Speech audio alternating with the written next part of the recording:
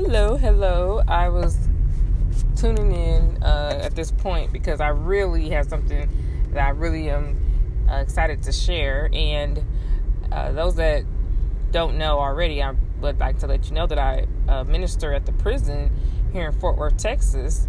I mentor one young lady at a time for several months in a program that pretty much you build a relationship with them, and we discuss the Lord, and we also discuss their goals and different things that they're trying to do spiritually in their lives. And it is a federal prison, so these women a lot of them are doing years here, and so they need that encouragement, and it just really helps them to have outside contact. And so this lady that I've been mentoring for a couple months now, we had a wonderful exchange that I wish I could tape it, but they won't let us take our phones in or anything like that, unfortunately, in the prisons. But since it's fresh in my mind because I'm headed home now from there, I want to take a moment to talk about our visit. So we were talking, and this woman is a well-versed in the scriptures. Like, she knows her word. She's that's the easiest way I could put it. She's not a person that's still learning the Bible. She knows the Bible. And so when I'm discussing different spiritual themes with her and topics, she has a lot to offer just as well. She's not just always just a student and like listening to what I have to say. And that makes it even more impactful and kind of like a deeper meaning behind, we see the deeper meanings behind a lot of the scriptures instead of just the story itself. And so we were just talking about different things that's going on with her, and she mentioned that she was in class and another fellow inmate had said, why didn't Jesus just kill Satan right after he deceived Eve and made them, not made them, but he was a big part of them falling from grace and, committing that first act of rebellion against the Lord. So she said the chaplain explained to the inmate that if he would have killed Satan right then humanity would be afraid of the Lord, because they would think that he's just this unforgiving tyrant, that just right away, as soon as you mess up, you don't get a second chance. It's just over for you. And that's not the way God is. God's nature is love. So the reason he allowed, this is what the chaplain is saying, not what I'm saying and not what she's saying, but this is what the chaplain was saying, was the Lord allowed the enemy to stay around in creation because he didn't want to show that nature first. And eventually he is going to take care of Satan for what he did. And Satan knows that. And the Lord has always been trying to reassure humanity about that Satan he's already defeated. The Lord already has a judgment waiting on him. Hell is waiting on him. And so, but he didn't want to, he's God, so he doesn't really have to do anything on our timetable or anybody else's timetable. He does it on his ultimate timetable. And I thought about how she kind of, I never had heard anybody really put it that way. Like, it's a really foreign concept to a lot of churches and stuff like that. When you start talking about the deeper things of humanity and our condition with this earth and sin and Satan and our relationship with him and all those things. So then we were talking, and I told her that reminded me of something that the Lord had revealed to me a couple weeks ago when I was studying the trial of Jesus, and how his trial was just so raggedy. And of course, in the movie, you could kind of see it a little bit, like when you watch different versions of, the trial or the parts of the New Testament story where it comes to the part where the Lord was betrayed and all the way up to his crucifixion. So you see all these things on film, and you see that it's just totally unfair, and it's just totally, like everybody was showing how it really shows how cowardly everybody was acting, because we had the Sanhedrin back there, plotting everything, but then outwardly they're acting like they really just want the truth to come out, but they really don't want the truth to come out. So that's why they're, trying to find a way to silence the followers of Jesus, and they're trying to find a way to, just disregard or discredit what he did and why he was here and things like that. So I told her, I was always wondering, when I was looking at the trial of Jesus, especially when he came to that conversation with Pilate, when Pilate told him, don't you know I have the authority to either, and I did a podcast on that, when Pilate asked Jesus, don't you know I have the authority to either let you go or to have you executed when you won't even talk to me? It was an arrogance, a supreme arrogance that Pilate was operating in when he said that, and that was Satan talking. Because he wasn't even concerned about the fact that this man was being railroaded, whether he believed in the prophecies or anything about Jesus or not. He wasn't concerned about the actual truth coming out or not coming out or anything that's more, important. He was concerned about the fact that he wasn't getting his due respect out of Jesus. He wanted Jesus to show some kind of because that some kind of fear. He wanted Jesus to he wanted to see some reaction from Jesus that most humans would have been reacting to in that state when they've been wrongly accused and they're facing the ultimate penalty for something that they're actually wrongly accused for. Basically his only crime was doing good, but he was being accused of doing something bad. So Jesus had to correct Pilate, and he opened his mouth and said, this is my Father's world, basically, and I came to this world for this reason. I came to this world to lay my life down. So it's not you taking my life, it's me laying it down. So he was already prophesying that I am going to be crucified, but it's not going to be your authority that that's not because I'm not on that cross because of your authority, Pilate, or even the authority of any other system in this crooked world. I'm on the cross because I came here to show my love first to humanity. And so, this woman is on it. So she said, yes. She said, that goes along with what the chaplain was saying to them too. She's like, he came the first time to show his love. So, when Satan realized that, because he was speaking through Pilate when he said what he said. So said about why don't you bow down and be and beg for your life, basically. And Jesus was like, I'm not going to bow to you in this physical realm. I'm not going to bow to fear. I'm not going to bow to these systems because I really am God, and I'm not controlled by any circumstance. So I'm not going to bow where most people would be shivering in their boots and they would be asking for mercy or leniency, or they would be just saying, please don't kill me or something. Jesus was showing right there that was a critical crisis moment, and Jesus was still strong, just strong, but a supernatural strong that only God really could have, because he knew that this world wasn't what he was dying for anyway. He was dying for his creation, for humanity itself. So what he was basically saying is, I'm going to the cross. And people that don't get it, they're going to think I'm being defeated. But the real people, my real creation, all y'all are my creation, but my real family, they're going to celebrate me, and they're going to understand why I'm doing what I'm doing. And they're not going to mock me. They're going to praise and worship me as the King of Kings and Lord of Lords, because they're going to realize how extremely bad I love them to do this. And that's why I like how Mel Gibson, how he titled it "The Passion of Christ" when he did that film. And even though the crucifixion story had been shown millions of times before Mel Gibson released The Passion of Christ, no one had ever shown the rawness and the evilness of how he really was treated, and how he was just brutalized, to the point of, it was just hard to watch. It truly was. It was gory. It was disgusting how people treated Jesus, and how they hated him with a cruelty that was just, you can't even really understand it. If you can't, we really can't understand it, because it was just that bad.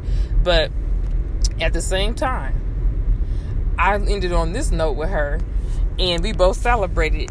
And I said, so while the enemy was kicking and hitting Jesus, he was basically trying to get Jesus to use his power to make fire come down from heaven, do something supernatural to show the judgment side of God, so that way they could Satan could still say something negative about God and it be true about him being unfair or whatever.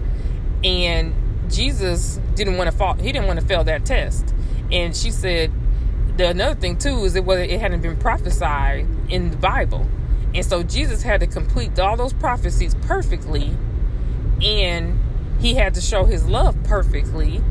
And that is just truly humanly impossible. That's how we know he was really God. So because he had to fulfill all those things perfectly, that's the part she told me, which I thought was really phenomenal, that she knew the deeper things to say, that nowhere in the prophecies in the Old Testament did it talk about when Jesus came, he was going to be executing judgment on people right then. But it does say there's going to be one particular event in the condition to settle it once and for all, the finality of those that side with Satan and that have allowed themselves to become prideful and ugly just like him. So it does talk about a finality judgment, but it didn't talk about when Jesus came the first time that he was going to be doing any type of judgments. So now what we can look forward to, the people that are here towards the end of the condition of humanity, we can look forward to him coming back as the righteous judge. And so even though the enemy got a chance to kick him and hit him and do all those things when he was in that personhood of Jesus, that's the only, that's why he was so cruel about it and so vicious about it, because he already knows eventually he is going to lose the final battle. But he's going to lose the war, but he enjoyed inflicting that hurt and pain on Jesus because he knows that's where he's going to end up fully in eternity. He's going to get to have that whooping. His whooping is going to be final, and it ain't going to be nothing else after that. And so what he was trying to do, and even in that, he was trying to tempt Jesus to not go to the cross. He was trying to tempt Jesus to come to do something out of the I wouldn't say out of order, because Jesus can't do anything out of order, but he was trying to get Jesus to show some kind of control, assert the control that he know that Jesus could do, that Jesus could assert that judgment and that wrath. Yeah, he wanted Jesus to show wrath to humanity, because that's what Jesus is full of love, but the enemy is full of hate and wrath. And so because he's full of that, he wanted Jesus to lower himself down to that, and Jesus just would not do it. And so because he was outsmarted yet again, the enemy was angry that humanity just might start understanding their creator again after the story of Jesus, after the life of Jesus, after the testimony. It can't be denied that Jesus really does love us. I mean, God, our Father that made us, does really love us. And so here we are at the state of humanity right now. We're here, and it's not even a crossroads. It's pretty much coming down to the end of the wire. And we're standing here, and we can see, wow, I know how I feel when I get betrayed. I know how I feel when someone just hurts my feelings a little bit, and it takes more strength to be the person that's being mistreated to overcome than it does for the person that's doing the wrong to see the hardening of their ways. And so now that we, as in our own experience, we have been mistreated and bamboozled, and the enemy is trying to do what he can do, but people have tried to do what they could do against us. We realize, Jesus was also trying to show us that he's given us something so special in the fact that if Jesus can do it in his human self, we have a certain level of ability to do that too. But we're going to have to really rely on Jesus' strength through the Holy Spirit. And so that's why he's shown us with his own life that, yeah, you're going to be hurt. I know it is going to hurt when people hurt you, but look at what I went through. And, for you, look at what I went through for you. And he was God. So no one should have been able to get away with that. But none of us are actually God. So if people mistreat us, that's why I love that song by Michael Jackson where it says, why tell them that it's human nature, why do they do me that way? And I say, why? So that song is so prophetic in itself because it talks about people just doing wrong. They just doing the people that don't deserve to be done wrong. They're being done wrong. But he says, just forgive them basically because there's really, I hate to say it's human nature, but then we get a spiritual nature too. So our spiritual nature can redo all that negativity from the human nature. But even in our human nature, we have Jesus. We have the humanity of Jesus. And so in that, we don't have to be weak because Jesus wasn't weak. Jesus was able to be very strong, and yet he was still in the fleshly body. He was still in the fleshly covering. So all this stuff about the flesh is so strong and all this stuff, or the flesh is so weak. We say the flesh is the mind is willing, but the flesh is weak and all that stuff. Well, that's only when you haven't been regenerated. Because once you get regenerated, the Holy Spirit, Christ in you, actually now lives. So you don't have your flesh overruling Christ. That's not possible. Because we know that he was able to withstand all temptations. He was able to withstand all physical torment because he fasted for 40 days, physically fasted. And there were just all these other things that he supernaturally was doing in his physical self. And so because he was able to do it, and he's shown other people in the Bible that also physically went on fast, and he supernaturally gave them the strength to stay on the fast. So it's just crazy. It's crazy, like how when you really start getting to the deeper things of Scripture, and you really start thinking about how it all really does make perfect sense. It's like, it's mind-blowing, but at the same time, it's just like comforting because you just like, yep, my God is so good that he came here and showed us his love. And he didn't have to do it that way, but he wanted to do it that way. And that's just how awesome he is. And not only did he want to show us his love, his extreme love, he put himself in a vulnerable position. It wasn't a weak position, but it was a vulnerable position. And you see what evil humanity did. Instead of seeing what they were supposed to see and bowing down and loving him like they should have, they did the opposite, But he said that he knew he was going to have a real, a family of people that would understand through supernatural ways, only because he's helping us. When I say supernatural, I'm just saying that's basically the Holy Spirit. He gives us his own spirit so that we can be willing and able to get our act together. And I think that he knew he was such a good God that he wanted to give life. He's a life giver. He's all about life.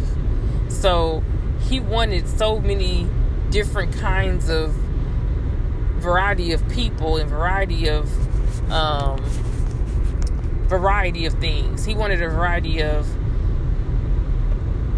he just wanted a variety of culture, of skin, of everything. And if you look at this world, it does have that. This world does have a variety of everything. And now that has been completed, the Lord is like, okay, I've got millions and billions of souls that have lived throughout the centuries, and I'm coming back to collect the ones that could handle this in time. I'm coming back to collect my family, and Some of them is already passed on. They're already in that position where they're waiting for the New Jerusalem to be a reality. And some of the other ones are just got to the earth. They just made it in their human clothes, but they're on schedule. Everybody's on schedule for where they're supposed to be. And I just want to share this real quick too. The lady that I met a couple months ago, her baby had his little feeding tube removed yesterday. And we've been praying for that baby. We've been praying for him. And I need to tell my prayer warriors about that, because they have been praying for this baby. And I need to update them. That reminds me, I'm glad I knew this podcast. I need to update all those prayer warriors that little Lorenzo had his feeding tube removed yesterday, so they know their prayers, that can encourage their prayers, and then send them the picture of him. And I just know little Lorenzo, he's on schedule. He's here to do something in this earth, and he's already doing something through his fight as a little baby. He's just fighting, and he's just getting stronger and cuter every day. So I just love that. I just love that the Lord has just done so much in so little time.